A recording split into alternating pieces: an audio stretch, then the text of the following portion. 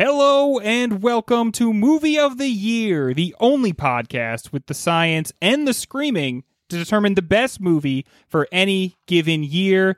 And this given year, my friends, is 2020. 2020, a year pregnant with possibility. Who knows what's ahead of us? Not us. We have locked ourselves in a time-locked chamber, and we are recording this. And so we'll have no idea what's going on in 2020, but we can only assume that it is something amazing and wonderful, and you guys are all out there in your flying cars. I'm your host, Greg. Joining me are my two absolute best buddies, but the problem is when you have any number of things besides one, no matter how much you love them, you gotta rank them, right? So I'm gonna decide who is my best friend between these two guys. It's Ryan and Mike. Gentlemen, both speak at the same time, please. Are you guys committed to the 2020? Is anybody out there still going 2020? Oh. No, I think right around 20 is when it starts to fall apart, right? 2021. And now I feel like now it sounds like you're counting a really long hide and seek game before you can run and find the other person. How long did they make you count? That means Just that count to your friends 5,000 hate and you. come find us. They are across county lines. Just keep counting. Remember, if you stop counting early, then we can't play with you anymore. One of my earliest memories, me and my neighbor friend, I think I was like 5, we stopped playing whatever Ghostbusters game we were playing and just dropped to our knees and we're like, let's count to a Google. And in my head, but now as the 34-year-old, I don't know so many of the numbers in between a million and a Google, so there's no way 5-year-olds did. Yeah. But it took 4 hours. Wow. When I was a kid, my grandparents said, it's real hot out right now, and there's a ton of flies everywhere. So for every fly that you kill, we'll give you 1 penny. And Ninja Turtle toys cost $7.35 with tax. So over the course of an hour, I would just scream out every time I hit one. I just counted to 735, guys. I killed that many flies that day. I think they knew that I was just lying the entire. Yeah, I just lied to my grandparents. Kicking your knees up and down, laying face to the floor. Oh, screaming random numbers. 634. Oh, 635. Ryan, for your confession, Ryan, you will score 1 point. And yes, much like you were calling out the flies as you killed them, I will be calling out your points as you score them in a system that we all agreed should definitely be called mouth scoring. So yes, we will be mouth scoring the night away as we all agreed that is how it should be called.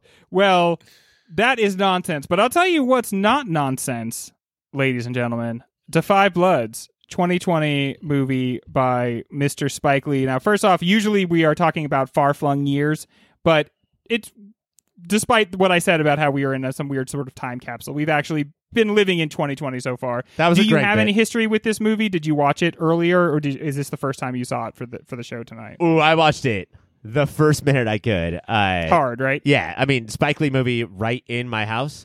And that it was supposed to be good because Spike Lee has some like eras where he just like, I'm just gonna make shitty movies for like 5 years.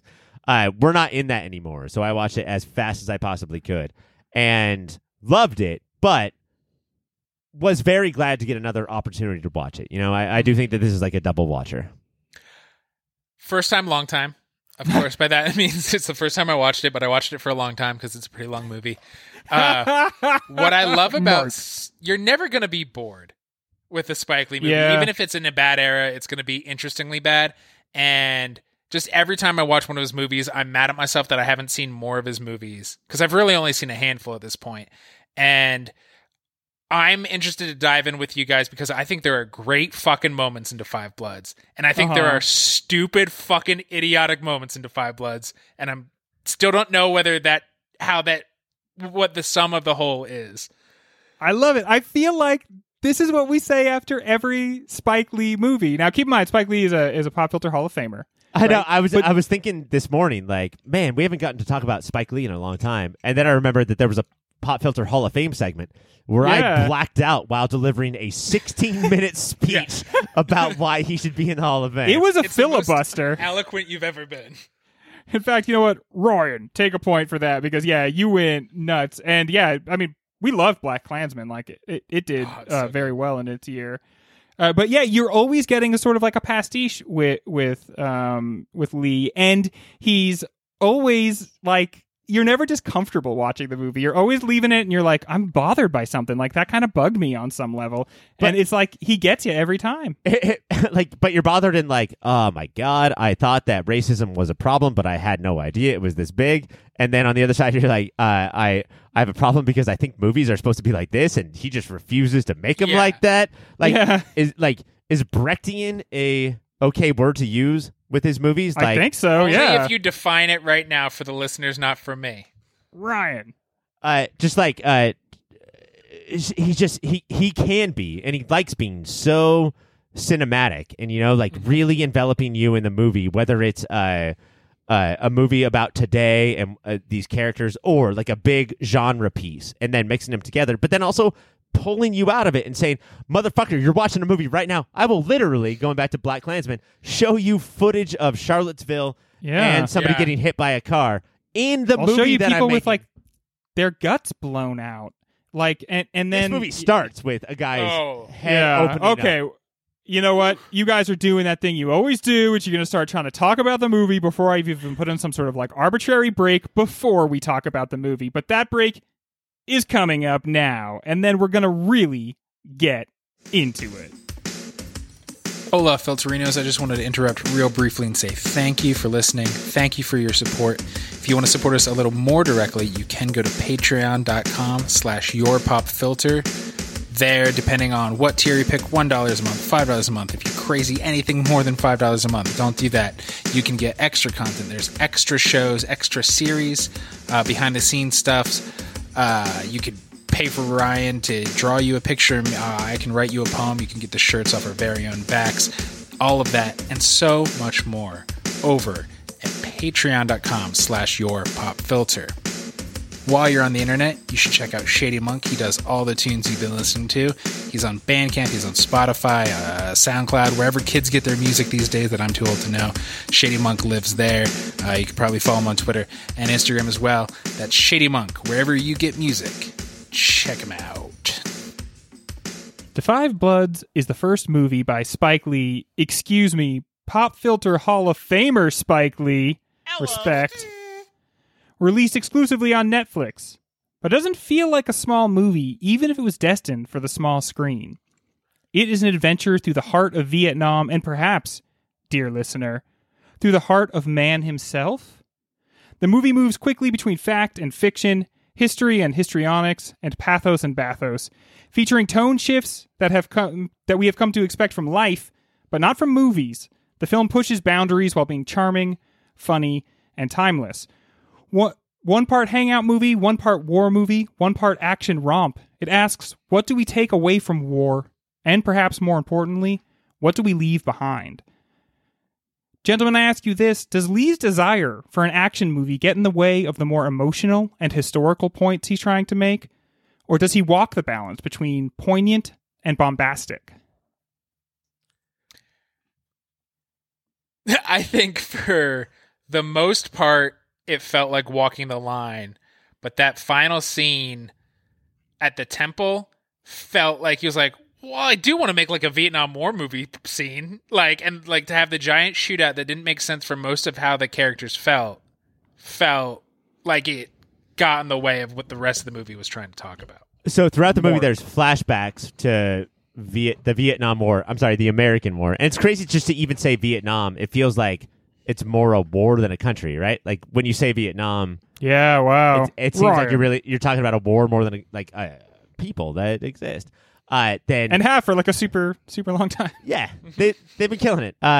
But we definitely have the screen size shrink, and it's not immediate. Like he slowly does it, lets you know that this is something else, and then he granulates the image a little. Yeah, absolutely. And yeah, the whole thing is shot in a very different way. It's not, oh, I just happen to film 4 old guys hanging out. I'm just the director, fly on the wall. I'm just going to see what happens. He's directing an action movie. But that all builds to a straight up heist movie at the end where these old guys are it's like those there's a Clint Eastwood in space movie that came out in the late 90s, and then a Kevin Kline, Morgan Freeman. I think Morgan Freeman's in all of them. They go to rob a casino at when they're old. It just becomes a space casino. A Space Casino. Oh, Hang on, this idea's got legs. That's the two franchises crossover for sure. And the ratio of the screen does not change. Like, we're supposed to all believe that no, this is the logical end for these characters. That they would pick up guns and do a heist. Where before, by granulating the screen and changing the ratio, it makes you think that this is how they're remembering it, especially because none of the actors changed. Like, there's not young versions, they're not de-aged. It's just a bunch of the same guys running around with Chadwick. Well, there's a mix, right? If they're ever shown in an actual picture, then they are awkwardly de-aged. But it's definitely and then a lot of times their face will be in shadow. But I think there are a couple of speeches where the point seems to be that in the memory, the men are not young men. Yeah. They are themselves, and he will be forever young. Right. And I think that's like that's sort of how we do memories, right? Is a lot of times when you think back on a thing, like your 6th birthday. Hell yeah, dude! It's a great point. At first, it felt like these guys don't look young enough, and then it's like, oh wait, hang on, he's doing something. Yeah, this movie doesn't have the budget to make Joe Pesci look 24 years old or whatever the Irishman was trying to do. But so the flashback action stuff made sense because it's these old guys remembering. So they're amplifying the glory and the horror, right? Yeah. But for the end, for nothing to change, and they're just doing it, you're just like, well. See, that's okay. That's ultimately what this question is getting at the heart of, which is there are a rich variety of tones across this movie, right? Including some historical footage that, like, I have never actually seen until this. And honestly, like, I guess maybe would have preferred not to see. Yeah. I don't know if I have that right. Like, this movie, I think, interrogates whether or not you have the right to not look at things that really upset you. Like, do I really have the right to just go send people off to other countries to do massacres and then not even look at the footage of it? But, like, I don't want to watch people get shot in the head. That was really awful. I didn't know that was coming. That was so much spurt. I did not know. A lot comes out because your blood's under a lot of pressure. And that guy was so scared. Like, I have seen the picture of him with the gun to his head. Uh-huh. I did not realize, like, so, okay, that happens or whatever. You never saw the GIF? You make me confront that happens, and I've seen it, and I get it, right? And you show me things from the My Lai massacre, and I see it, and I get it, right? But then, can you still yuck it up in some of the other scenes? If you are grounding your movie in that sort of reality, can you have those tones? Here's why I think he can. I think that if at this point nobody, like, let's say that it was in theaters and you can actually, like, go and buy a ticket and choose to see this as opposed to Ice Age 5 or whatever. He is on this, like, very small list of names where, like, what you're doing, you're not a Vietnam War movie fan and you're not a Delroy Lindo fan. You're a Spike Lee fan, and you are buying a ticket for a Spike Lee movie, and you're letting him take control of your 2 hours. And you're showing up no matter what, probably. Yeah, and what's crazy is that nobody does it harder.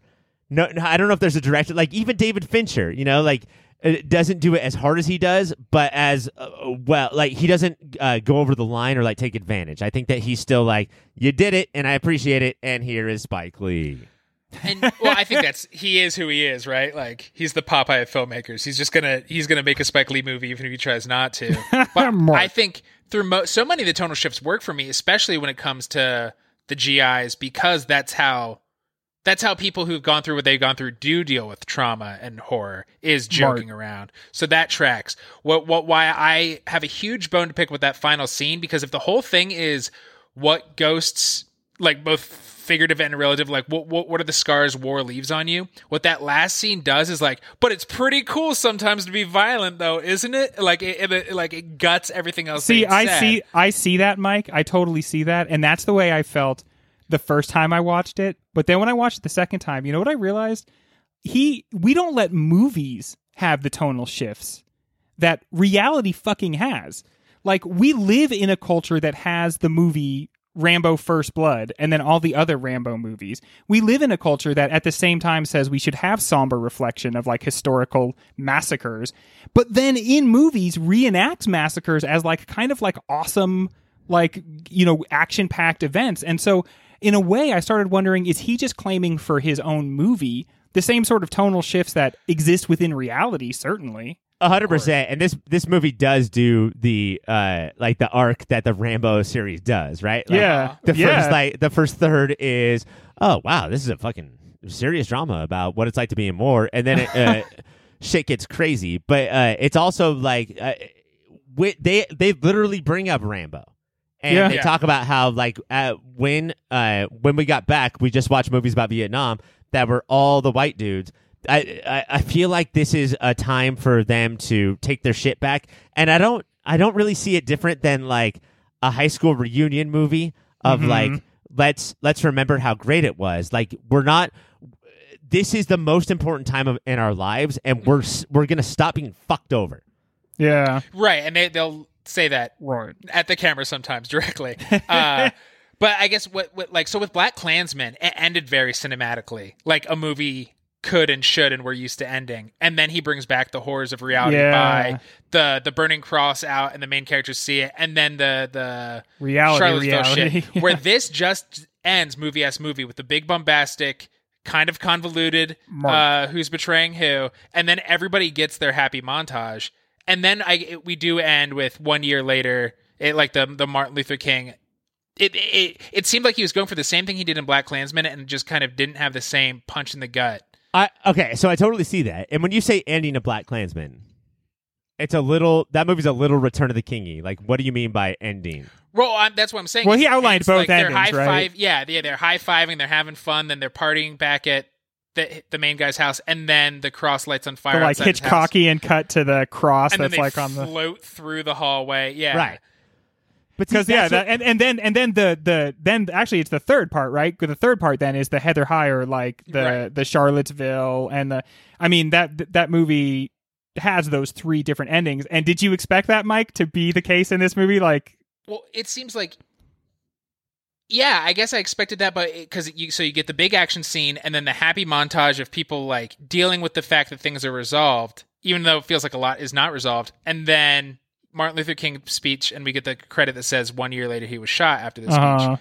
So that punch didn't work as hard as like it felt like. Well, I did this before instead of having the same impact as in Black Klansman. Also, nowadays I'm wondering.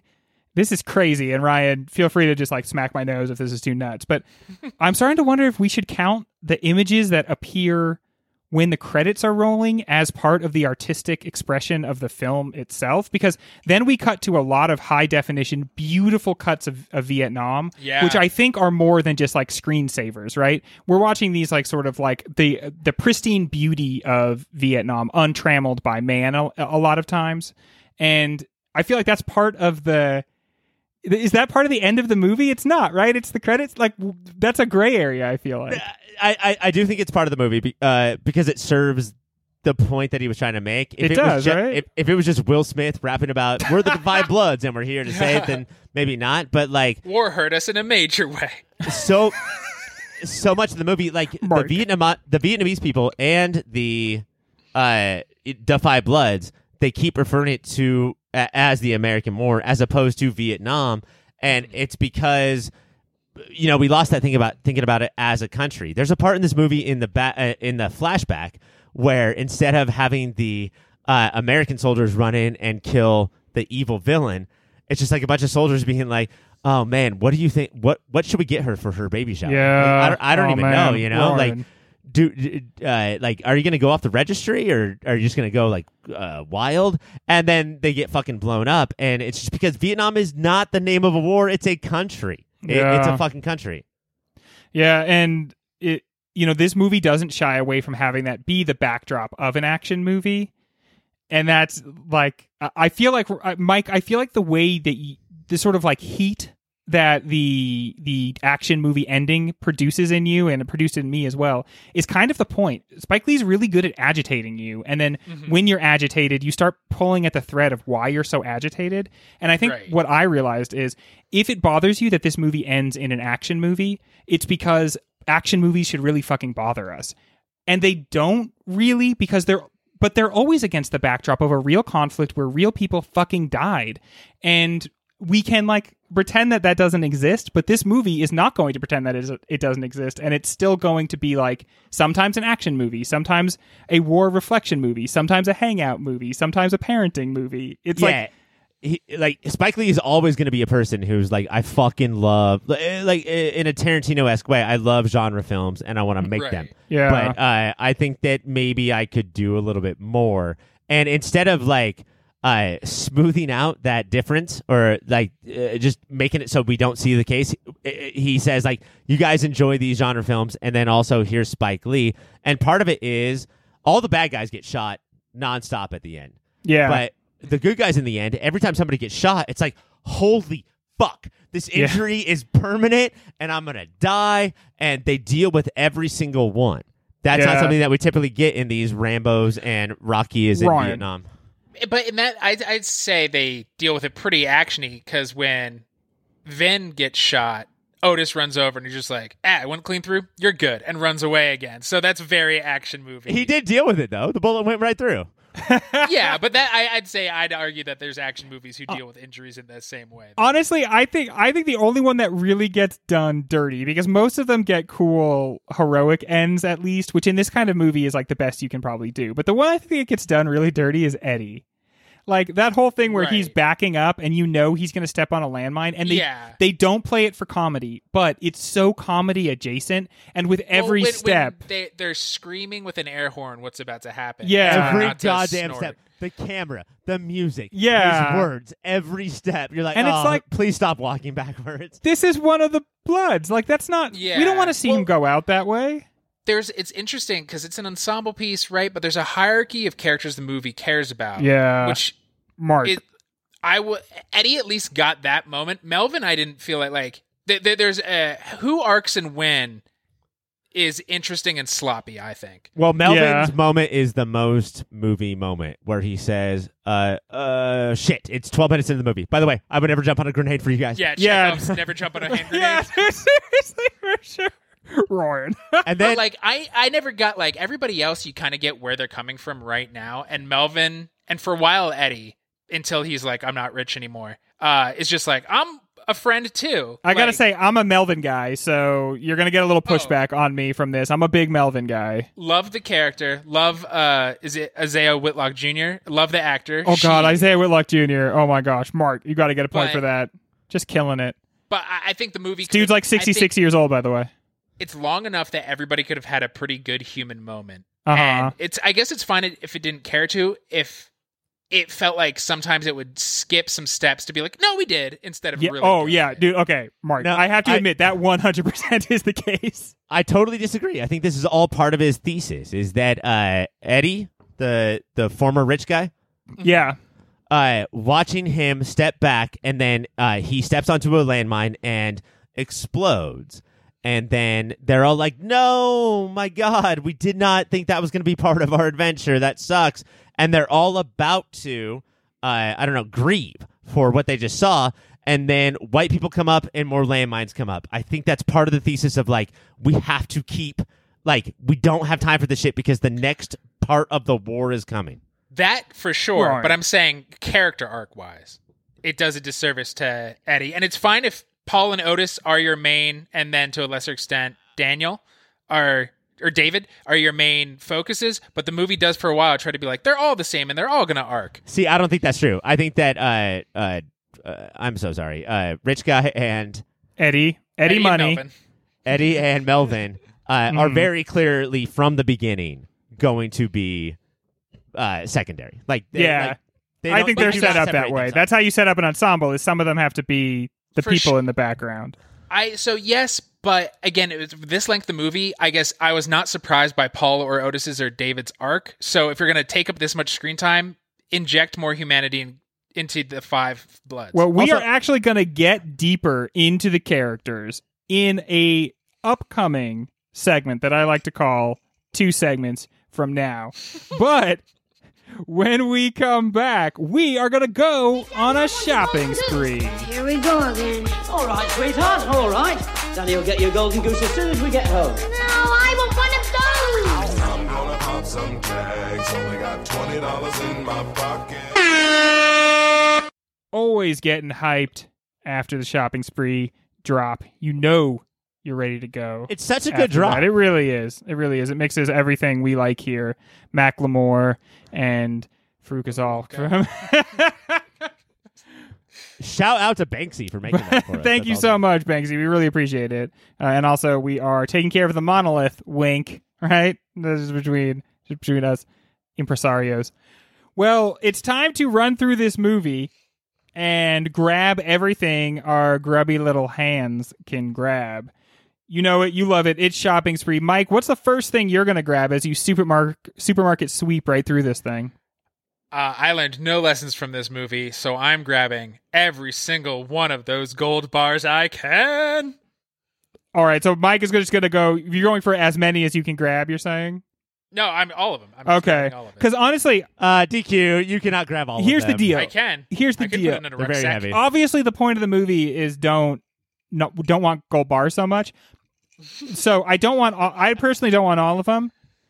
But could I get like a 10, or could I just get 5 to 10 of the gold bars? Like, because then that's not like, I'm going to still have to work, right? But I'm just going to have a little scratch. Maybe one day I could Little push. afford a house, which, We could do gold bar high fives, which I oh love. my God, the cheersing. They made the cheersing look really inviting.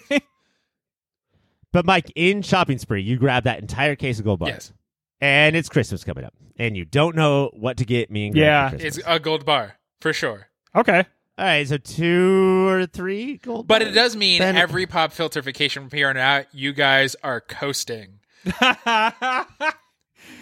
Okay. Yeah, I'll take right. that That's deal. okay. If you give me a gold bar, that's all right. Okay, Ryan. So all the gold bars have been taken, but Mike promised to give us each one, and we were instantly like, "Okay, we're placated." So what are you gonna grab? But also, though, that makes his first pick lesser than. He just lost a bunch of gold bars because he gave them to us. Sucker. I think that I'm nervous about this first pick, but I'm in a mood right now. Uh-oh. Yeah, you are. as- Get it off your chest. Dish it, Big Daddy. What's going on? 2020 fucked me in so many Oh ways. yeah, did you have a but there was- hard one? There's one that Greg, you know what? Fuck you, dude. Everyone in the nation had a terrible year.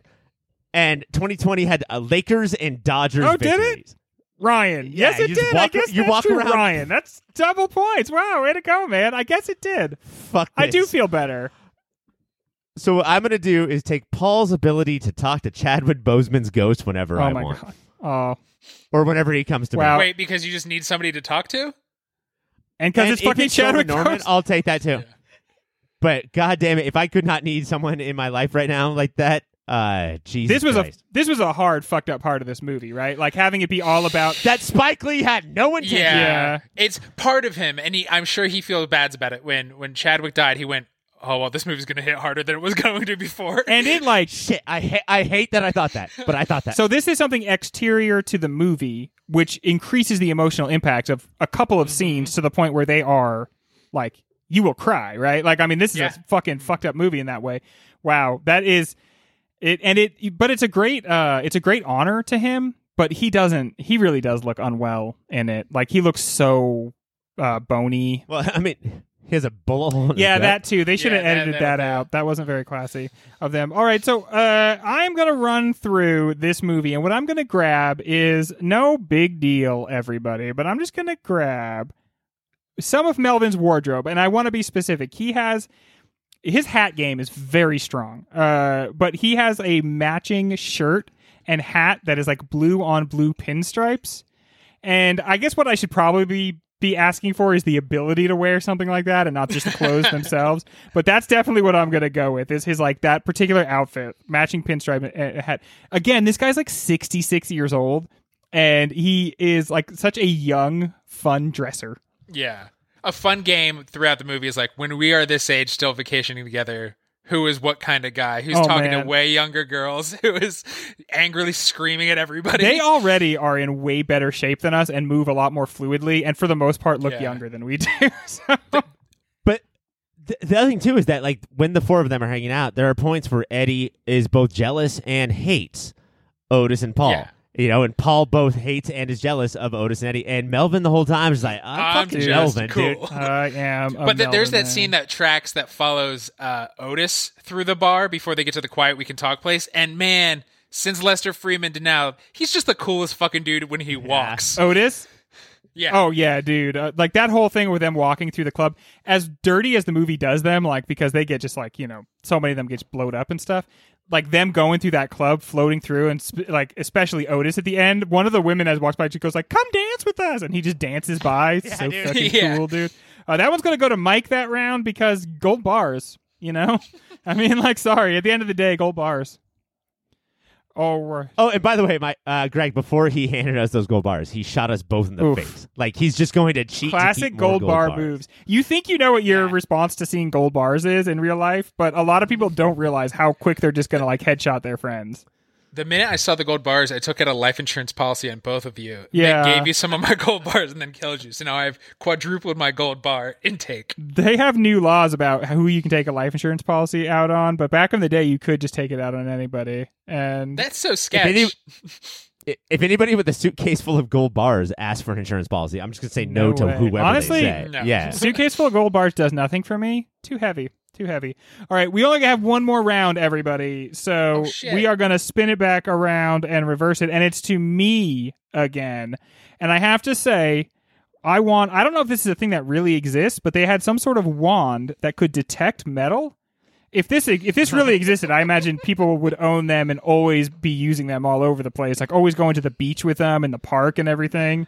I imagine that these sort of make somebody like a hero. You'll notice, of course, Melvin is the one who wields the metal detector. And therefore, if he holds it, he does not have to. He pick doesn't up have to pick any anything gold. up. Yeah. Like I'm searching for I it. respect this guy so much, you guys. Melvin. So I would, of course, be dressed just like him and also have the metal detector. I don't know. I'm feeling pretty good about Craig right now. I cannot wait till Greg's 60th birthday, where he gets his first pair of brown socks, his first pair of Birkenstocks, and his first metal detector. It's going to be a fucking party. Greg's 60th birthday. You're adorable. All right, Ryan, you're also up now. What do you want to grab? What's going to be your last item from this movie? Greg, I am taking Spike Lee's Happy Treadmill. Yes. Are you finally Yes. fulfilled as a Yes, character? Ryan. Yes. I'm gonna jump on that, and I'm gonna fucking not even walk towards the camera. I'm just gonna take this little monorail of happiness right The towards first it. 2 times I saw him do this shot, I was like, no, Spike Lee, I reject this shot. You know what? Now I wait for it. It's my favorite part of Klansman, and it's my favorite part of this movie. That's a good shot. He invented it, and he made us accept it, and we do. That's a quality shot. This is why Otis and his daughter. Yeah, Otis is his towards daughter. the This end, is yeah. why you won't like Spike Lee until your 6th Spike Lee movie. But yeah, it's exactly because of that. Wins that fucking treadmill. Oh, here it is, dude. Here it is. Honestly, he makes his movies a celebration, and like that, he celebrates every different part of film. All right, Mike, that's the one that's gonna win. But do you want to give one too? Yeah, I'll give. This is a one just for Mikey. I Philly special. think Vietnam It's is one for them, one a for you. beautiful country. I'm not going to be a colonizer and try to take the whole country. Don't worry. But something like that. But in a lot of should places, I? but very specific to the outdoor bar they go to where he meets Hetty. Is that the French lady? Yeah. But it's a completely outdoor bar. I get hot no matter where I am. Mm-hmm. It's fucking awesome. Where there's a water right next to you, so you could like dip your toes in while drinking a cool Sapporo or whatever. Like, I just want that bar. I want an outdoor bar, I hate to tell but you, this specific kind. I hate to tell you, Mike, Vietnam is the hottest place on earth. You would much rather be I know. inside. I'm hot wherever I go, so fuck it. We're a sweaty Now bunch. everybody is as sweaty as I am at this bar. I have some bar questions with this movie because the first time they're in the bar, it's called Apocalypse Yeah. Now, which is adorable. That which And might be a they nod walk to through- something else. I'm not. That might be a ref, Ryan, to something The else. King It's a Kong nod- movie. It's a nod to It's a Wonderful Life. And they walk through the bar, cool as shit, in slow motion. And then the second bar they're in, is it Melvin? Is it Greg's spirit animal Melvin? Gets so drunk that they. Oh, yeah. I think that. Again, a very Greg move. I think the first bar is what we think we're at, like what we're like in a bar, and the second bar is what we're actually like in a bar.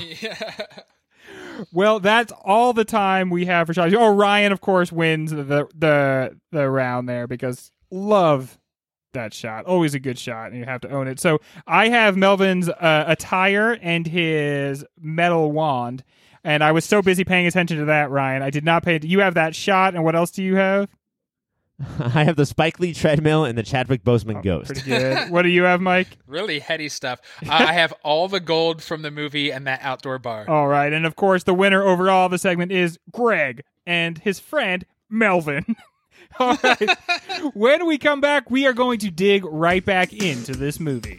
Hey guys, thank you so much for listening so far. And let me just tell you that everything ahead of this commercial is much better than what came before it.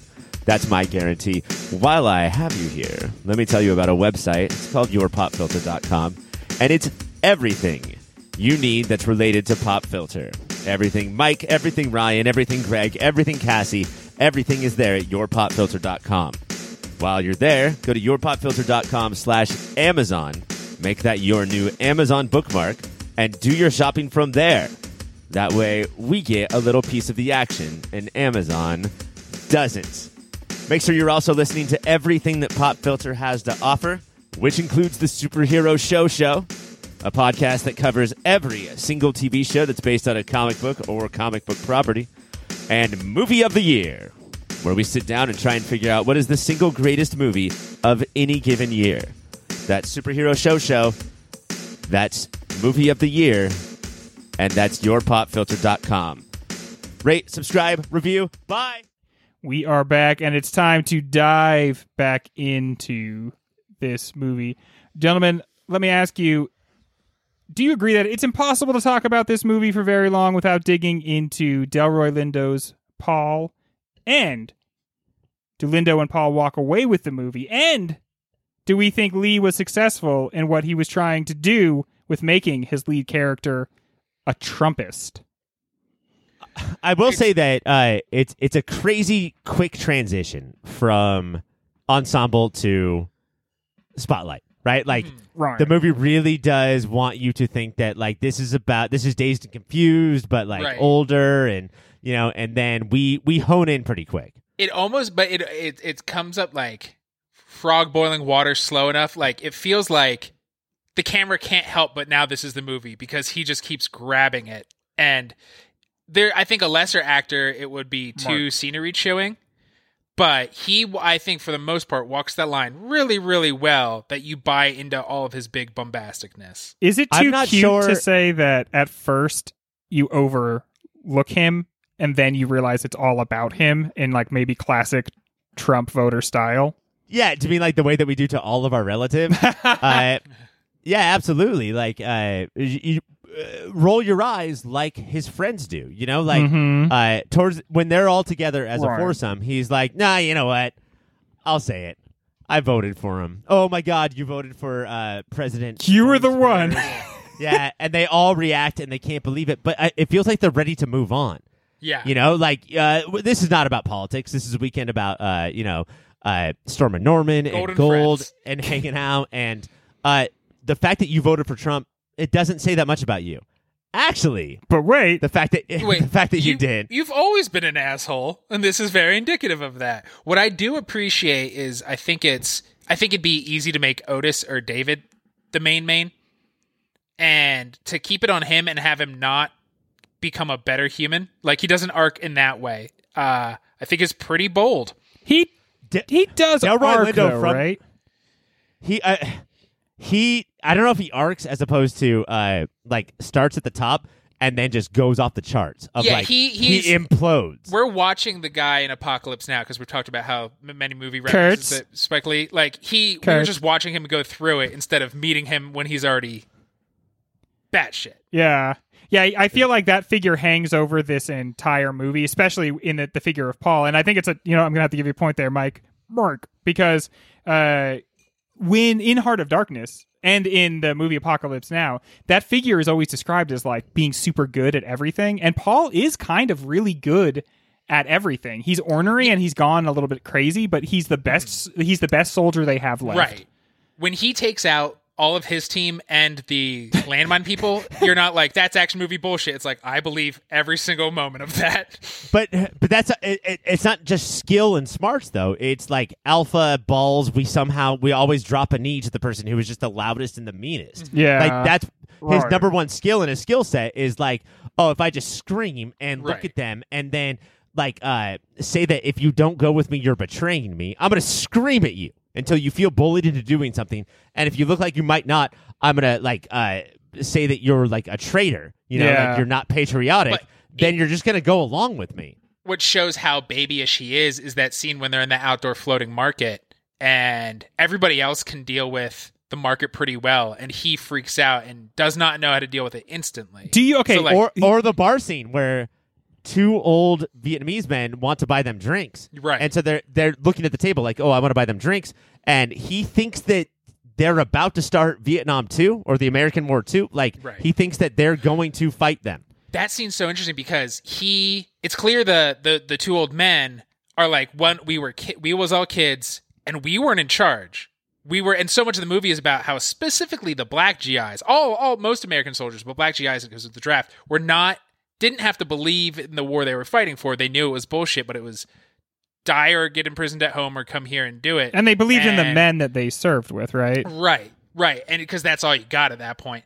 And Paul's so interesting because he often is aware of that, but then falls into it anyway and refuses to believe the war isn't over, even if it was a war he didn't buy into. Mark, And he is right, but do you at Like, all think Lindo's performance? I think was very good, but do you at all think that he didn't leave himself a ton of room with the way, or the movie doesn't leave him a ton of room with the way he reacts in the bar and then in the water market? That both are so big, and you see them coming, but they still are so big and over the top. And specifically the water market thing. Yo, he doesn't want the chicken. Back off. This obviously is an agitated person right now. Like, he doesn't want you shoving the chicken in his face. Like, I know he goes way too far and he even says racist stuff, but like, what? I don't know. Like that, then I felt like that didn't give him enough space to later get upset in a more organic way. And then it Right. caused him to have to be so big at the end that sometimes it pushed the performance into maybe dangerous over the top territory. It's not a dissent. You're like, yeah, he's always been like this. Like, Yeah, maybe that, But, or is that the point? Did I miss the point, or was that it? That he's like raving from the very beginning? his journey No, started when he killed Norman. Yeah. Oh, well, Mark. absolutely for sure. And then And ended at the MAGA- same time, Greg. being MAGA sort of like helped him out with that. Like, oh, Yeah. now I get to be this person that I'm so scared of being, but like now I have a license to be if I just put on this red hat. And then we also get dips. One of sort of Paul, like, oh, I'm about to be reflective. You know what? Fuck that. That's for fucking hippies and women. Well- I think one of the most important scenes is where Otis is like, man, just come to a meeting with me. Oh, I'll never do that fucking new way bullshit. Like, he knows that if he did that, not only would he feel weak, or he would look weak, not feel weak, but look weak to everybody who was like him, but then also have to go through the stuff that he refuses to go That's through. the thing. That's what I think it really is, Ryan. That's what I think it really is he, every time he flips out, it's because when you know what happens at the end of the movie, you know that he's the one that accidentally killed Norm, because you know that when you watch it again, you see every time he freaks out, it's because something is triggering him about thinking about Norm. Like, he knows that he doesn't want to know that he did it, so he won't go to that meeting because he doesn't want to have to, like, if he reflects on his time, if he reflects why he's so upset because he fucking, as a kid, he killed, like, the paragon of every virtue they had, the most important person, like their emblem of everything. They're like local Martin Luther King. They're local Yeah, they called it their Malcolm Malcolm X. and their Martin. And yeah. he fucking killed him. He didn't mean to, but he is the one that did it. Man, you see that in every moment of him being super upset in the movie. You see it when you know that he's done it. But like I think that's the thing that like we're doing here with this character, and the fact that like I will never stop giving props to Spike Lee having a MAGA hat wearing person as a lead in a movie. Yeah. just to explore that. But like, Is it at all he disarming wants- because he's black? Like, is it less offensive to us and more interesting to us because we're like, why is he wearing that hat? I think there's that, and that he is actually charming and charismatic at times. God, he is so charismatic. Well, I mean, So it's Delroy goddamn Lindo. oh my God. You know, No matter how awful he's being, he just like, he's a good Trumpist because he just drips with the kind of like weird Trumpian charisma that the guy really does have, where even when he's like being Ben evil, Shapiro. Yeah, I mean, one of these weird where you have to ultimately, even if they feel evil, you have to admit that they do have some sort of like charismatic hold. But his true north, which is fucking super broken and based on like toxic masculinity and all these awful things, is so severe and black and white that if David was Otis's son and David did something against Otis, then Otis would be like, well, let's sit down and talk about why you would do that. That's interesting. You know, I'm hurt, but we should talk about it. Whereas if David does it to his actual father, Paul's like, he's dead to me. He's no longer my son. This is how I live my life. I have to keep my head down and move forward in this like very black and white world, or I will fucking go insane. And then he does. It will all catch up with me. never thinks that he's right. already said that to his son 3 times. Like, doesn't look back, and like that's why I think traitor is his go-to insult, is because he thinks of himself as a traitor because he's the one who killed Norman. Oh, Right. Mark. Oh man, I ultimately at the end you do end up just feeling so bad for him. Here's a guy whose whole life ended, and he was really always ultimately alienated from all his friends who felt like they were all joined together by something that happened, but because he knew the lie of it and he was the cause of it. Oh God. I mean, I think that was a very well wrought like tension in the movie. He's the first person to say blood's forever. We will always be bloods. And he's the first person to say, fuck you, blood. Fuck, you're trying to fucking stab me in the back. I hate you. Yeah. Oof. Well, when we come back, it is time to go to trivia. It is time for trivia. Gentlemen, you know the rules. I will read the question. Please let me finish. Then say your name to ring in. Whoever Zoom gets me first, I will call on that person, and then you will give an answer. If you do not know the answer, just try to ring in. Come on, we're making a show here. All right. The 5, quote, bloods, quote, that were seen throughout the movie in present-day scenes were named Paul, Melvin, Otis, Eddie, and David. These are also the individual names of the 5 members of what Ryan. vocal group? I think David said Ryan? he was named after a temptation. Yeah, very good, Ryan. It is the Temptations. They were working to save the body of Norm. Who was Norm to the Temptations? Mike. Mike. Manager. I mean, Mike? Manager. Not manager. Agent? Ryan? Not agent, is producer. Their producer, Norm. I don't know what those 3 jobs are, how they're different, but Well, manager, yeah. no, we don't need it. It's not interesting. But he like helped make their songs basically. So like he really contributed a lot to their sound. So he would have been the spirit of them. So it's less crazy than if we're just someone who like represented them legally or something. Norm Lewis, who plays Eddie, is from Eatonville, Florida, famously depicted in the novel Their Eyes Were Watching God. Who wrote Their Eyes Were Watching God? Ryan? Zora Neale Hurston. I will never one time miss an opportunity to rep Zora Neale Hurston. Zora, I love you. Come on, Their the Eyes Were show. Watching God is the fucking best book. Email of all us, time. please. All right. Eatonville.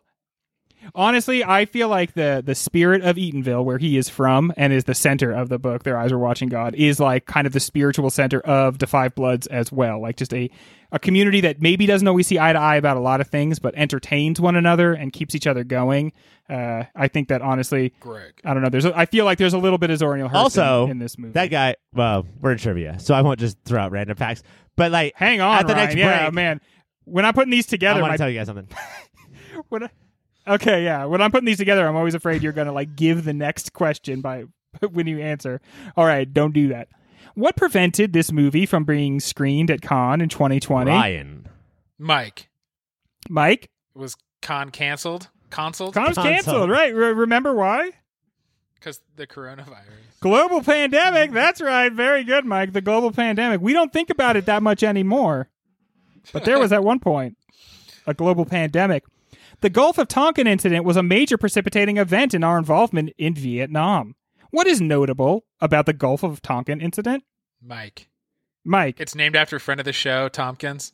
It's not named after friend of the show, Tompkins. Ryan, any guess? Ryan, it's not the time where they just fucking pushed a helicopter off the ledge of a aircraft carrier or something. You guys remember that? They just shoved a helicopter right in the ocean. Yeah, that was... They did do that. They had to peace out. Now they say it never happened. That there was like a crazy big storm, and they thought that they were being attacked, and they weren't. And Wow. there was an earlier thing that was like an attack, but the Gulf of Tonkin, the thing that we are always taught is the reason we went to war in Vietnam.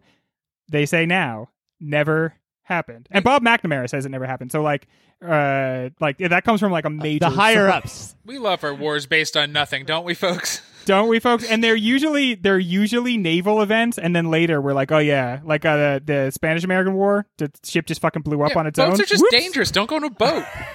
Our bad. Guys, our bad. I said. Jeez, man, you take responsibility for it. What series of movies starring Chuck Norris saving prisoners of war is referenced but never Ryan. named? Is it missing Ryan. in action? It's missing in action, Ryan. And I love how the Rambo movies are given the stamp of approval by Paul, and then Otis is like fucking Chuck Norris, and he's like, "Hey, I never said anything positive about Chuck Norris." The movie never circles back around to that, but Chuck Norris not getting a shout out in this movie. Madness is a direct reference to Ryan. what? Mike. I'm Ryan. going to say, I hope the correct answer is the film Apocalypse Now, and not. Mike, what do you say? The book Heart of Darkness. It's not the book Hard Darkness. It's not the movie, because both of that would be the horror, shit. right? But it is very similar to that. It is the bridge God over the damn River it. Kwai. I didn't know that at all. Which is like... God damn it, I didn't know it. Which is very same vibes, right? I mean, they spend that whole time building a bridge that they know is gonna get blown up, but they do it anyways. It's kind of the randomness and madness of war. To be named Desroches with an E instead of Desroches with an S in France is extremely rare. How many people were born in France bearing this exact name since Ryan. 1890? 3. Mike. Ryan. Mike? 7. 390, obviously. It's okay to do a little bit of research for the show, guys. We are trying to put out a product that people watch. Or listen to with their ears, I suppose. How many out of the 9 Marvin Gaye songs from the 1971 album What's Going Ryan. On are used? Mike. 5. Ryan. Mike? 4. Nope, it's actually Damn. 6. 6 out of the 9 songs are used. Nice. Ryan, yes. Nice. Ryan. Yes, very nice, of course. Ryan, that joke is still not played out. It's enjoying a long life. Is it weird having so much Marvin Gaye music in a movie that's this much Ryan. about dads? Mike. Mike. No. It's perfect. No, explain yourself. It makes too much sense because dads love Marvin Gaye. Ryan. Too much. Dads don't love Ryan. Marvin Gaye. They kill Marvin Gaye's. Dads kill Marvin Gaye. I'm going to give you each a point I don't because know you're what both that means. you're both technically. Oh, you don't know Marvin Gaye was famously killed by his dad. Oh. So in a movie that's like dealing with dad shit to this degree, including like a dad saying like you're dead to me, and never actually resolving that in person, like thankfully a letter Well, comes he around wrote a later. letter that meant nothing compared to He- his actions. Fucking He Paul wrote a treats letter. this Maybe entire we're gonna movie catch with it. It's David like a pulling petals off a flower. Like I love you. I love you not. I love you. I love you not. Can I just say, using the isolated vocals from What's Going On in like just Marvin Gaye's isolated vocals over when Paul goes off into the boonies on his own. Holy fucking shit, what a great idea. He's going off on his own and they have the isolated vocals, and also it proves that Marvin Gaye is like the greatest performer of all time because you can strip everything else away and just have that, and it like commands Ryan. the entire scene. Mike. Mike. Yes. Yes. Okay. Very Son of a good, bitch. Mark. Dads and sons fighting. Is anyone else getting Tekken Ryan. vibes? Tekken had a bear. Ryan. Tekken had a bear, Mike. Mike, Tekken had a big old sword, probably. Tekken did not have a big old sword. I'm going to give the point to Ryan, but I don't think either of you even had any idea what I meant by my Tekken ideas. Your dad used to beat you at Tekken. Anyone else getting major Star Ryan. Wars vibes?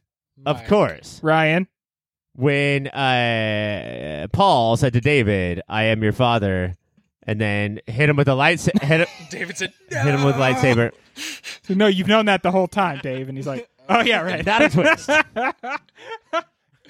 Ryan. Anyone else getting major Brother K vibes? Brothers K vibes? Mike. Yes. K stands for Karamazov. Karamazov, yeah. Yeah, totally. When Yeah, right? they're all brothers. God. I know nothing about Karamazov. Dads and sons and all that. Brothers Karamazov, there's like, it's like which son killed his dad. Light spoilers there on Brothers K. What is notable about Jasper Pakonen's character getting blowed up in this movie? Mike. Mike. He got blowed up in Black Klansman? Damn, Oh, Mike. shit. Hell yeah, brother. I'm giving you 2 for that. I don't even fucking care. Mark. That's nice. No. If we went deep into the jungles of our local Cleveland National Forest, that's the closest national forest we have to us, Cleveland National Forest, Southern California. It's in Irvine. Who is the Ryan. Paul? Who Paul's out? His name is Michael Ryan. Gravano, and that is what he does. Mike, What do you say? just like Paul is the asshole he always is and just gets assholier about it, it's Ryan. You know what? I can't give anybody any points because I don't even know It's that. me that- and Mike holding hands, You guys running pointing away the from finger Greg at it. as fast as we can. I'm, of course, David because my dad really was in Vietnam. And this movie had some David scenes that almost made me cry. And I decided we wouldn't talk about them on the show. That way I would not cry on our podcast. Moving on. Should we let Spike Lee pick another basketball team? Are the Knicks good enough for, again, Pop Filter Hall of Famer Ryan. Spike Lee? Yes, but Ryan. it has to be the Charlotte Hornets. Oh, my God. Honestly, I think we should, no questions asked, no big deal. We let Spike Lee Just like pick close our whatever eyes and basketball watch team him he wander wants. over. The thing is that like It doesn't he's matter. at like It can- 30 years of not winning a playoff series. You have to stick to it. What are Yeah. you gonna do? repping. Oh God. They gotta get their own sort of Steve Cohen situation. They gotta get a new person. It's crazy owning that this like fucking 12 team. of the greatest basketball players of the last 30 years have a "I screamed at Spike Lee" story from one game. Yeah. that's fame, baby. That's great.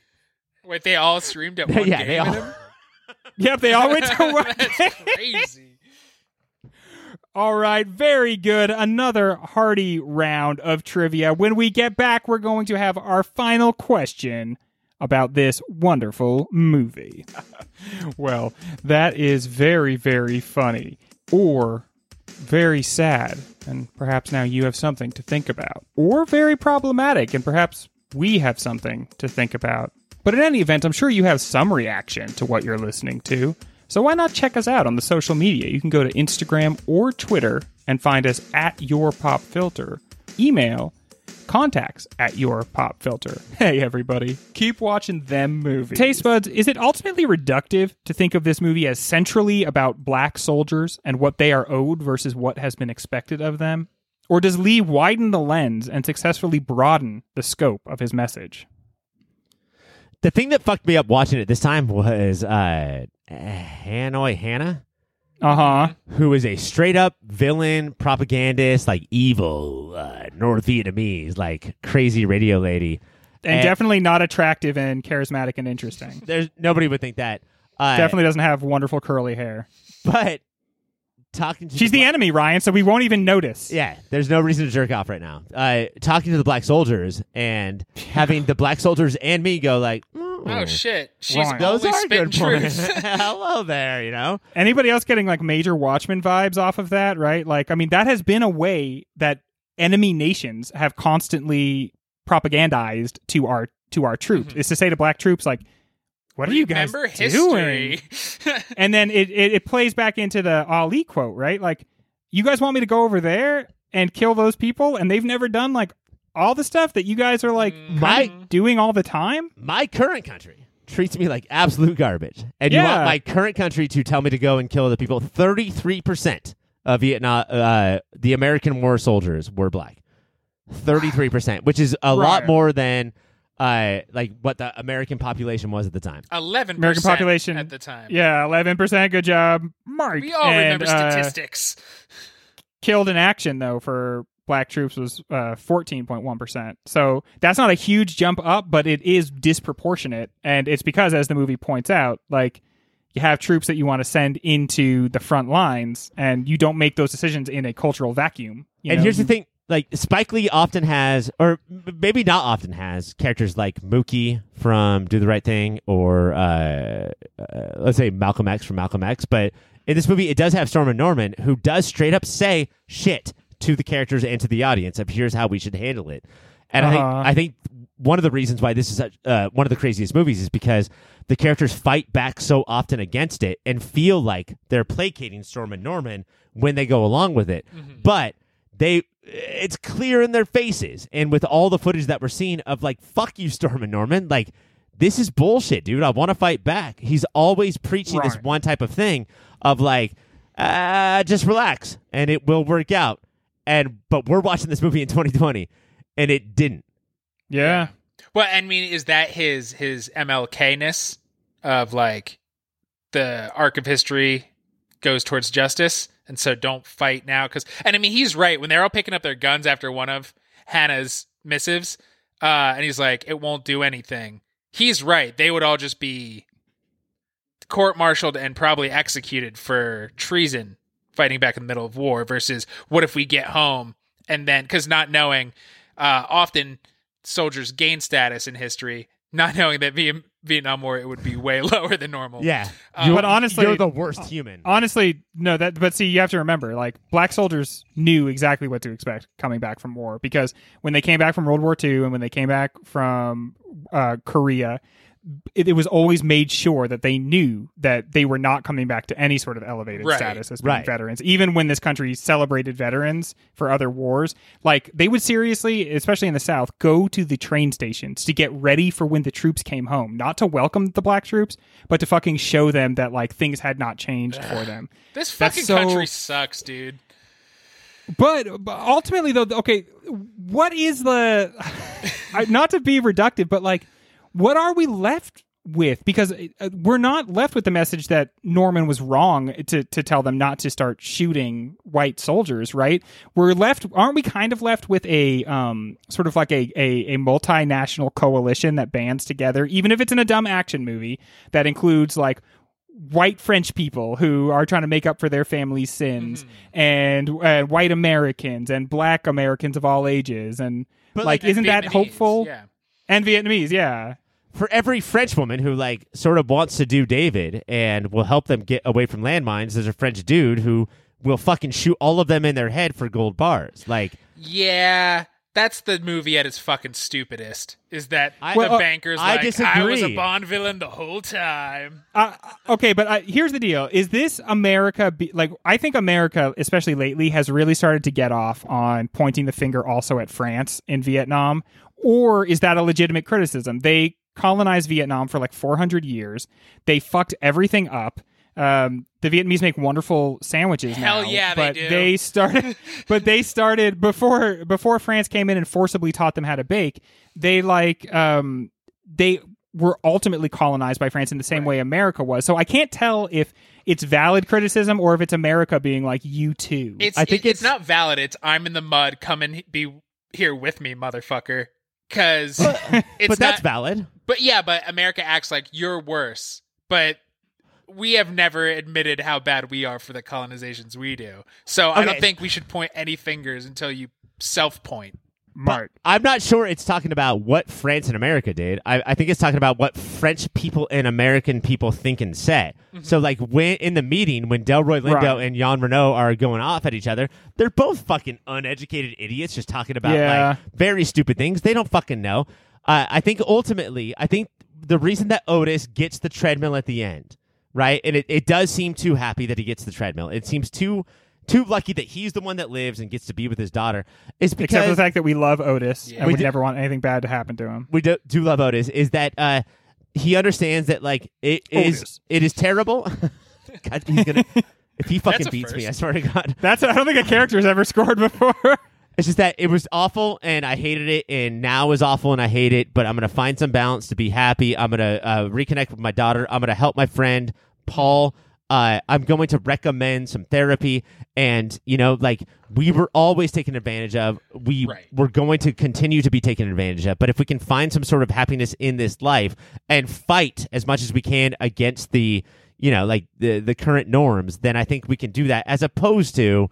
Not Not the past norm. We love norm. Oh, well, current norms, yeah. Okay. Yeah, not the current storm norm, the past ones. Then we can do something, as opposed to letting the past or fear of the future completely destroy our brains. And there's something very interesting in Otis being that one, is that he respects Tien and did back then. Like, there's real affection. Like, and I think he speaks throughout the movie, he speaks more Vietnamese than the rest of the GIs do. Mm-hmm. And Yeah. I think fully he got that part of what Norman was saying, where the other guys are like, we all believed it, but I think he got his, like, we're all people stuck in the shit we're stuck in, but let's respect people. We're all people, yeah, I think is the ultimate thing. But Otis still falls into it because somebody insults Tien, and he's like, what the fuck did you say? I'll kill you. Yeah. Like, well, I mean, I'm still going to commit violence every once in a while, but for the most part, I'm trying to find this balance. You know what that means. We have entered the dreaded speed round. Ultimately, how do we feel about Old Man Lindo along with his friends playing their younger male counterparts, their young men versions? I love what that says about memory and the stories we tell ourselves Absolutely. and how you lionize the past. Mark. Don't spend the Irishman money, like, Yeah. it was always so much more distracting to see, like, a 65-year-old Lindo hold a 40-year-old Chadwick Boseman as a 65-year-old Melvin was in the background. I was fine. I was never. Also, Spike. It might be a Spike Lee thing, because Spike Lee, you never know what you're gonna get. Like, it's always crazy. But stop making these. There's in the photo where all 5 of them are standing there and they all de-age except for Chadwick Boseman. That's so much worse than any. It looks so bad. Yeah. It looks so bad. With some of them, with Melvin, it looks like it looks like when that woman accidentally erased the painting and then tried to paint like just a face back on it. That's what they had on his face. If you don't have the money to do it, just don't do it. And the way that they approached most of it worked so well anyway, because it just, as Mike said, it rang true. I know that, like, we are here to critique the Five Bloods, but, like, we want to be in this group, right? Like, we wish that we were part of this friend group. I wish I had friends. Yeah, for sure. I mean, I think we're the 6th, 7th, and 8th Bloods. Yeah, in our own way. You know what, Ryan? Ryan? Yeah, I think so. One thing I think the movie is really successful at is, like, again, so many tones, and that's exactly what he's going for. But the part of it where it's a hangout movie with them, the way one of them will start singing a song and then they'll all pick it up without even, like, good skill. Or the way they start a chant and they all just pick it up and they start going into it, like.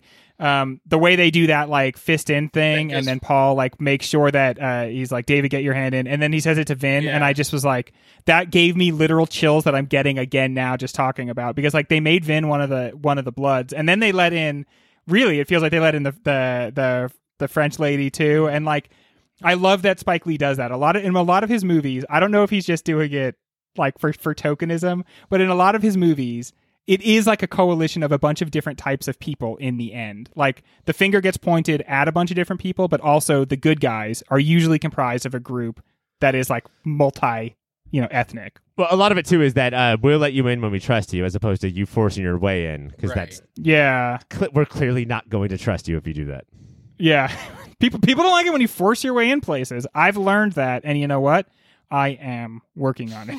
I hear you guys.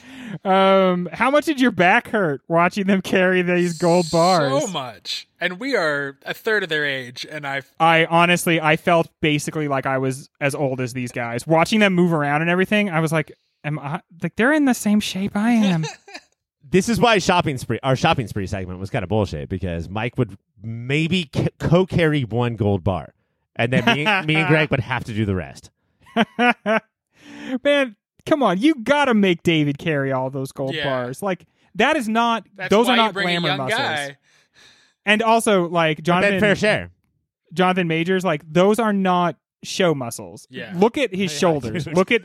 Look at like how he's like. You can see like the ligature on his shoulders. That dude has like real. Do you remember dude strength? Lovecraft Country, where every episode I was do. like, "What's up? Shirt off?" Okay, Yes. here we go. Well, Let's yeah, I whip want to this know bad boy what's off. David's background. What did he do at Morehouse to make him so ripped and handsome? Do you guys? Would you guys go to Vegas right now and put money on him being in the Pop Filter Hall of Fame? He's about to be King the Conqueror. Yeah, we've I loved think he's a couple everything years that he's away. done before this. Yeah. But the last Maybe a couple ho- projects. Yeah, I think he's in. The last Black Man in San Francisco is like maybe the best movie of 2019. I don't even know if we did a show about it, but not. like We did not. fucking A. We kind of blew that one, guys. It wasn't very popular, and that was probably why we ended up not doing it. But that movie is so beautiful, and it definitely made him on a future. I think he's a couple projects away, but Kang the Conqueror. That's how you do it. If you want in the PF Let's- Hall of Fame, which is why he chose that role. You gotta conquer it. Oh, what's that I hear? It sounds like the inviting sounds of award season. Ah, the delicious smells of award season wafting up the nostrils. do you guys love Yes, getting an that's- old award and just smell it? Oh, that old award You smell. can smell every hand that's ever touched it. You smell that award polish. Warren Beatty's sweat is still hanging on it. We are going to give awards to this movie.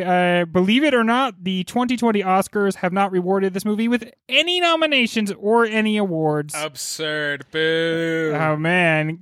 But Green Book still remains a Best Picture winner. Wait, Where hold on. is the Do we- justice? Do we think that this movie will get any Oscar, even nominations? No, I don't think it will. Not I think even that's an record? outrage. I think that's an outrage. Do But they not like him? Do they not fucking like hate. Spike? Well, they fucking hate Netflix. They hate Yeah. this model where you release a movie on and it doesn't matter to us because we're the consumer, but they want to act like it matters. So for our shows, we're just like, if you make good movies, we watch them. We don't care where. But they act like it's like fucking so stinky if you put your movie on a streaming service, even if it's Roma 2018's fucking movie of the year. We should have a fourth person on the show who just does that with Netflix. Just like, no, I hate it. I hate it I all. hate it. We should have someone on the show who doesn't like the show because we talk a lot about, like on the show, we talk a lot about how we like it. We should have someone that's like, nah, I just don't care for this. Do you know what you do is bullshit. Yeah, I don't like that we do this. We're not good at picking movies. We don't say we don't really pick the best movies of the year. All right, well, let's pick the best awards of the movie. And let's start with pound for pound performance. This could be someone who just barely pops up, right? The kid who kept saying American GI. Maybe it's him. Did you believe him more than you believed Paul, even though Paul had so much screen time? Pound for pound. That's what we're talking about right now. Mike, who gives you the best P for your P? I did believe when he laughed as they all dove when he Oh, threw fuck. up firecrackers. I think he was legit laughing at them. Movie prank of the year? Yeah. It's As always a- hilarious to take a soldier with known PTSD and throw loud things at them. As the son of a Vietnam vet who served 2 tours, let me tell you, that would work. If you gonna really get want to him freak out a Vietnam every vet, just time. throw fireworks right at him. I do have to say, though, like, with Spike Lee, who likes to switch tones up, that was totally shot as a comedy. Like, isn't Yes. it funny that Yeah. they all dove to the ground, and then there's like a star wipe, and now we just move on with the movie? Pranks. I think my pound for pound performance, I think there's one pretty obvious one, and I'm gonna not do that because it often goes unsubtle. But I think, just referenced earlier, everything Jonathan Majors does is perfect.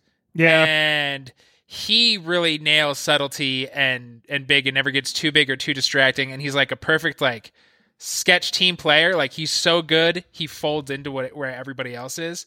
And has there ever been someone better at wearing a T-shirt? Literally never in the history of the Did this guy history. go to college for putting on a Yeah. T-shirt? Like, He got his damn. degree in Morehouse t-shirts. Seriously. Even the dirtier and raggedier guy, I'm like, oh man. I'm not trying to over-sexualize him, but I do have to say, that guy has the best body of all time. Like, not in a sexual way, but like his shoulders and arms are like unparalleled.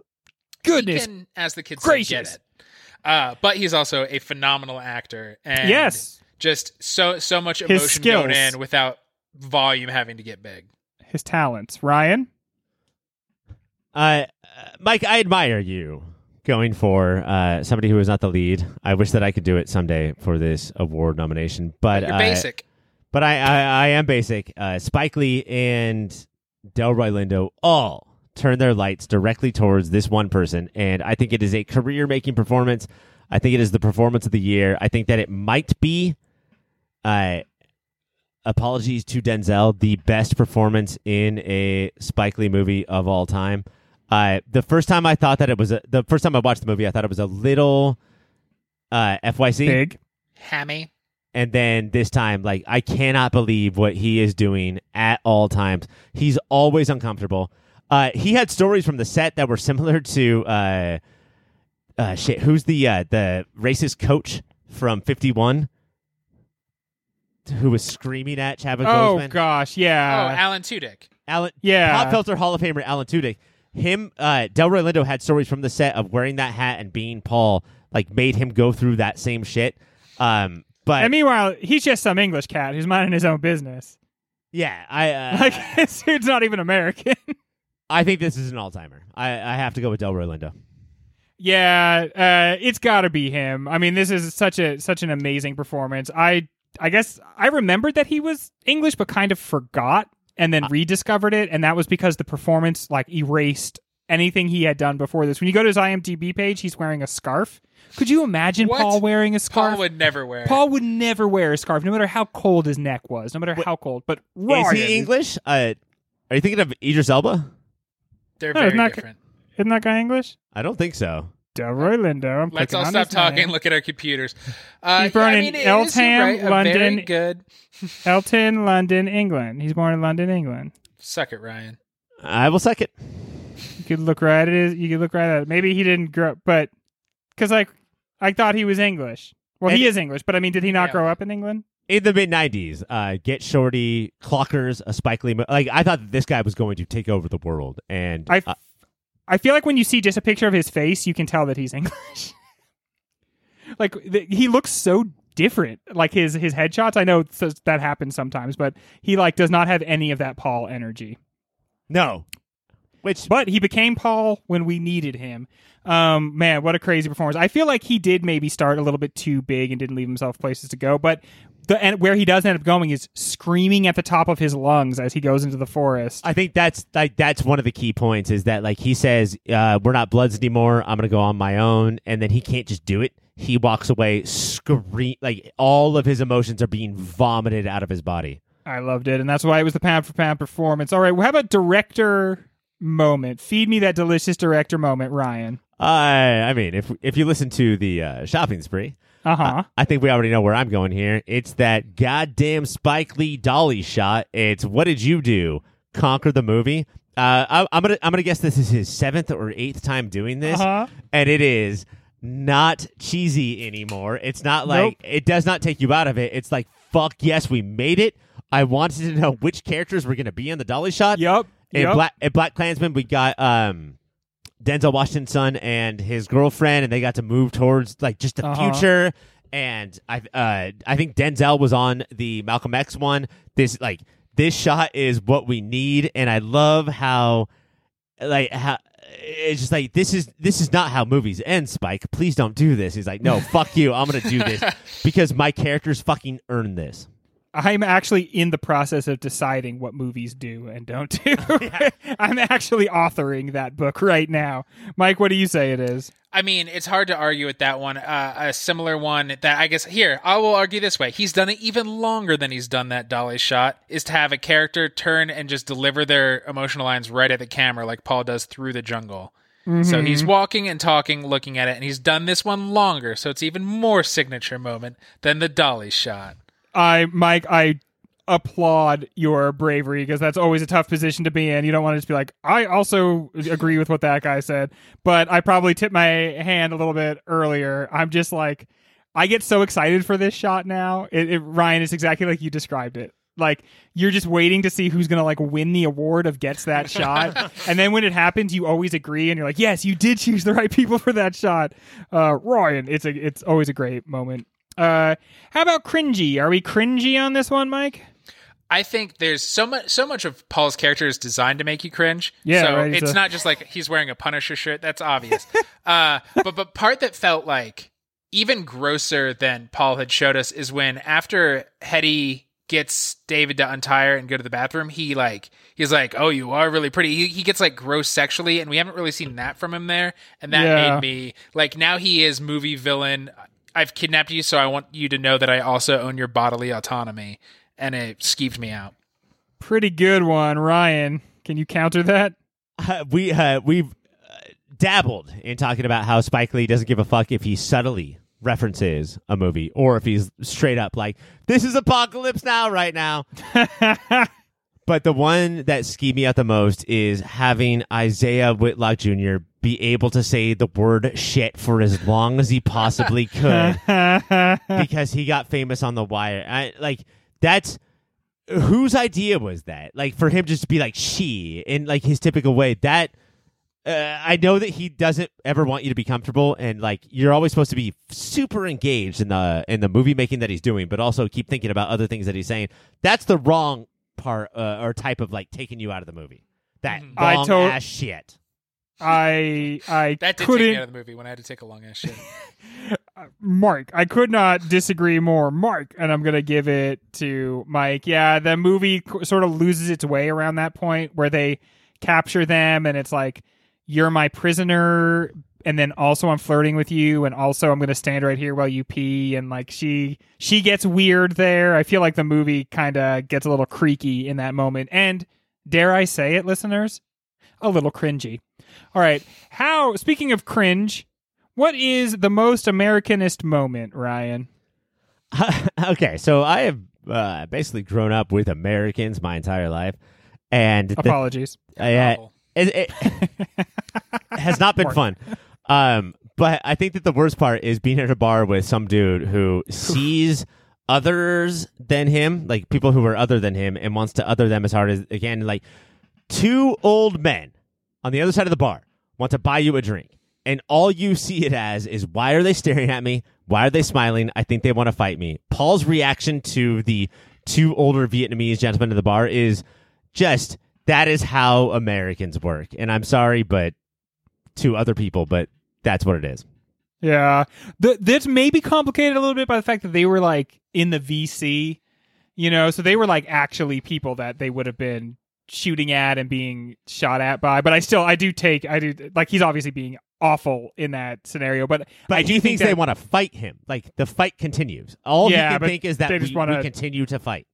Yeah, and I mean, like also the VC was like they were just like simple villagers. Like that scene where they're walking along talking about like if the girls are going to be impressed by the fact they're soldiers or not. Mm-hmm. I mean, these were not like these are people just defending their homes. Paul says those could have been the two people who shot Storm and Norman, which again is like there's so much racism there. But then the guys around the table are still like, who cares, man? Like, right. We have to move on at some point. And see, that's one of those moments where you realize he acts like that because he says that, and then you look at his face, it cuts to him, and when you know what the story, you're like, oh yeah, I mean, this guy knows he did it, and so he like it's coming out in this moment. Mike, what do you say for most American moment? To me, there's nothing more American than apple pie. 80 years ago, you helped France in World War II. Oh, fuck Oh, my. I'm so fucking sick of hearing old people who weren't even in the war but still love to bring that up. Like, let's talk about all the things France has done since and how we fight. It's absurd. We got to... If that's how far you have to go back to one up somebody, you've lost. Yeah, just... I can't hear another American person ever say this. Yeah, you get the point. Because, fuck, dude, just don't. Like... Just don't bring it up. What you weren't there. You didn't do anything to help. Like, I mean, at least he was in the army. At least Vietnam's obviously a quagmire, but okay. Now I'm angry. Movie reference there. I thought a couple of different movie references. I don't know if you guys saw some of the ones that I did too. What are some of the favorites, Ryan? What is your one favorite? What do you think should win? Okay, don't give me multiple ones. I'll kill you. After Mike says his, I would like to go off and give all multiple ones. But I do think there is one movie that this movie is taking after the most, and I think that there's a couple of Hangover. evidence is here. 2, the one in Bangkok. Right, it's Hangover 2. Like, Yeah. let's be clear. Let's be movie fans. But when they find the gold, they start dancing in a very specific way. They start dancing like these very specific gold miners, and what they're doing is the Walter Houston, John Houston's father's dance from The prospector dance? Yes, the prospector Yeah. dance from the Treasure of Sierra Madre. Hell yeah, dude. This movie is basically a Vietnam black soldier remake of Treasure of Sierra Madre, and it's all about how, like, nah, we'll go get the gold and we'll be best friends forever, and oh my god, we're not best friends. That's all Sierra Madre. But the dance, there's a different part of the movie that might sell this reference more, but that dance was my favorite part for sure. The Sierra Madre thing is like the seed of the movie, really. It's like Vietnam vets do Sierra Madre. That's how it was originally conceived of, as with white soldiers. And then the idea was given to Spike Lee because he liked the Sierra Madre movie, and then he made the characters black, and that added a dimension to it. But I think that's interesting. Like, this movie is not just like kind of like that. This movie exists Straight as like up, a yeah. response to that. About white soldiers, written by the writers of The Rocketeer. They thought that this Really? could be their new franchise. Dope. Rocketeer did not work. Ryan, Rocketeer shout outs always. How is Mike, what do you Rocketeer say? not in the Hall of Fame? What's the biggest roof? I Movie didn't ref- take it as favorite. I took it as like most unignorable, and Uh-huh. apparently I should watch this movie, The Treasure of Sierra Madre. So those ones went over my head. It is impossible to have a helicopter in front of a dying orange sun and not think of Apocalypse Now. To the point, like, it's every other Vietnam movie will do There it. King Kong is did it. literally a club called Apocalypse Now, whose logo Yeah. is the logo for the Yeah. movie Apocalypse Now. And then they did, in case you didn't get it, here's the helicopter in front of it. And then then it lets you know that Paul will not arc towards goodness. Yeah. He is going to Apocalypse Now out. And then they play Flight of the Valkyries as they go on the boat up the river into the jungle. Yeah, they wanted to make sure that you didn't miss that. Mike, I'm going to go with that one because the Sierra Madre, that's like, they kind of like, that one's like below the surface. The Apocalypse Now one is the one that he's like, I know you're going to think about this movie, and I'm not going to act like that's not the case. So, Apocalypse Now! Apocalypse Now! Which, again, I feel like there's so many filmmakers who can make so many movies that would do this, and I would fucking hate. But for some reason, I'm He's like, just- yeah, dude, Because, do it. you know what I think it is, Ryan? It's because he does it from a place of like, I fucking love movies. And even though they're not perfect and they're the products of like a deeply flawed culture, it's fun, and I'm going to have fun with it, and it's going to be cool, and I'm going to make movies say all the different things they can say.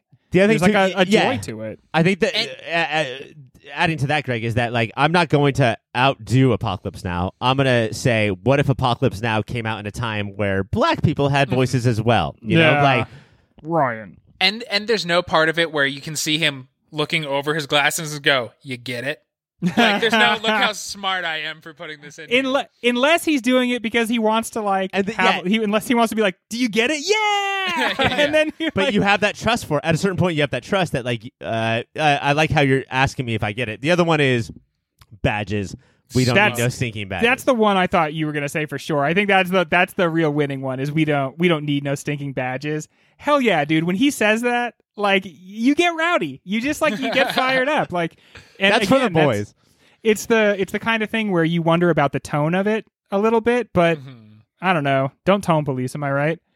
When we come back, we will talk about how we think this movie's going to do in our bracket, should it make it, and we're going to see which one of these two fine gentlemen goes from co-best friend to sole and exclusive possessor of the best friend. Wow. You are so white. Gentlemen, we have come to the end of our journey here. The boat has docked at the side of the river, and we are deep within the jungle of our podcast. And I am here to tell you what is the score of the madness. And the score of the madness is, Mike, you scored 34 points. Feels all right. In your recollection, is it good to have your name read first and your score read first, or is it better to have It's it be normally second? better to be second, I believe. That's true, and that will hold true for this because, Ryan, you scored what I think might be a record 41 points. Shit. That's very close. And then in third place, I got 3 points. And then in fourth place among the competitors, but currently with the highest score of any character of all time. Otis came away with 1 point, everybody. He's the real winner. Otis scored 1 point. And I thought for sure Melvin would score the most points out of the four of You'd them. think yeah. Melvin would get a point. I know, but I identify with Melvin, but I respect Otis. I think that's like, you have to understand Greg to really understand. I see myself as Melvin, but I don't think he's the coolest. I would never see myself as the coolest. Clearly, Otis is the coolest.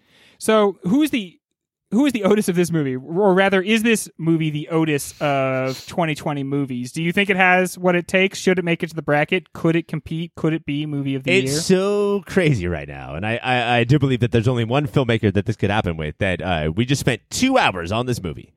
And I do not know if you guys like it or hate it or love it. It's so messy and amazing and terrible all at the same time.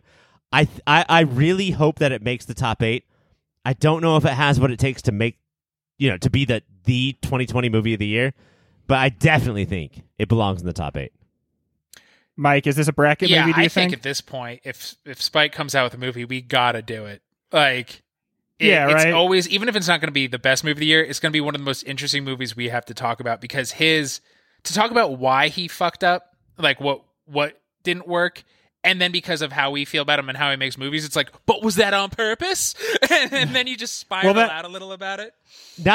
My favorite thing about Spike Lee is I leave one of his movies and I'm like, no, not this time. Not this time, Lee. You didn't do it. No. And then I'm like 2 days later, I'm like, oh no, wait, you're right. No, you're right. You did it good. Good job, man. Greg famously, as a 6-year-old, walked out of Do the Right Thing, and he was like, nah, no good. Yeah. I didn't like it. I was like, I don't like it. I didn't feel it. And then later, I was thinking about Danny Aiello, and I was like, yeah, okay, wait, hang on. There's a lot of good points made. Not to elevate podcast, but like I do believe that like this is what he wants, right? Like watch it, go through it, and then hash it out. Like this is his goal. Oh is yeah, to, like we have to go through all of this. You watch some movies, and your total emotional experience is within the beginning and end of the movie. A Spike Lee movie, your emotional experience has barely started by the time you leave the theater. You are going to spend so much time in his headspace trying to figure out why he did the things he did, and he still just has it. Like he knows exactly how to press your buttons and get you a little agitated, and then using that agitation to get you to think about his movie long enough to convince you that he's a genius. I fucking love it. Like he does a thing, and I'm like, oh, did he make a mistake? That was Oops, bad. That was a whoopsie, right? Did he want me to think that he was making a mistake, but he didn't? Is it sleight of hand? Is it sleight of hand? Is it sleight of hand? Well, gentlemen, that is our show about The Five Bloods. I hope we have a chance to talk about it again in the bracket, but I'm not sure. But that's all the time we have tonight for this show, because I actually have to go and I'm putting together a website, guys, so I don't have time to actually do this show anymore. Sorry, I've got to be fuck, man? Doing my website, and I don't even understand anything about it, but I think I'm going to do a pretty good job, Greg, I'm just going to do my best. This isn't something like unimportant, like helicopter mechanic raising a child where you your can just website. do like that. You should really get with the right people. Like at least get like tools and training to build the proper website. If you have to DIY, I do have to DIY, Mike. And where could I get the proper tools and training? I mean, technically, the definition of DIY is you don't look for other things; you just do it yourself. No, but it's not like I'm going to build this cupboard. I've never Ryan, done I think actually technically the definition is fuck off. So, Mike, tell me how I can do it myself. Yeah, Please do it for me. yourself with, especially if you're building on a WordPress. What if I do it myself, but you watch me do it? I think that, yeah, and just. And you're also doing it yourself. Oh, that's called mutual doing it yourself. And that is a way to build intimacy. But I think you should go to cybersprout.net, because there they have easy to edit fields, custom templates, drag and drop tools. Yes. They give you all the power you need to keep your site current and sexy. And if you fuck up doing it yourself, they are always available to help you clean up that mess. I'm sorry, Mike. I know we're doing commercials right now, and this is not my job, but not if. When you fuck up. Yeah, you're specifically, definitely Greg, fuck up yourself. I do think it's true. Like, you can't underestimate how helpful it is to be able to have people that you can call and be like, I broke it. I don't know how, but I broke it so good. And they're good, and they will pretty nice walk about you through it. They are pretty nice about it. They don't get all up in your grill about they how don't you do broke the move. everything. they just like kind. So please... Please do check them That is out. CYBE. We May will- I? Because it's a weird noise. It's a weird word. May I? It is a weird word. CYBERSPROUT.net. That's cybersprout.net. I cannot think of another way to Cybersprout? spell Cybersprout. I do not think it's weird. I Check think it it's just out. those letters, right? Oh, I'm sorry. I'm being kind and spelling out the name of our sponsor, you fucking louse. Cybersprout asked that we spend more time screaming at each other during their reads, which is why we did that. But that's all the time we have to talk about Cybersprout. It's all the time we have to talk about the Five Bloods. We will be back with a fresh episode next week. But hey, listeners, until then, do me a favor, would you? Keep watching them.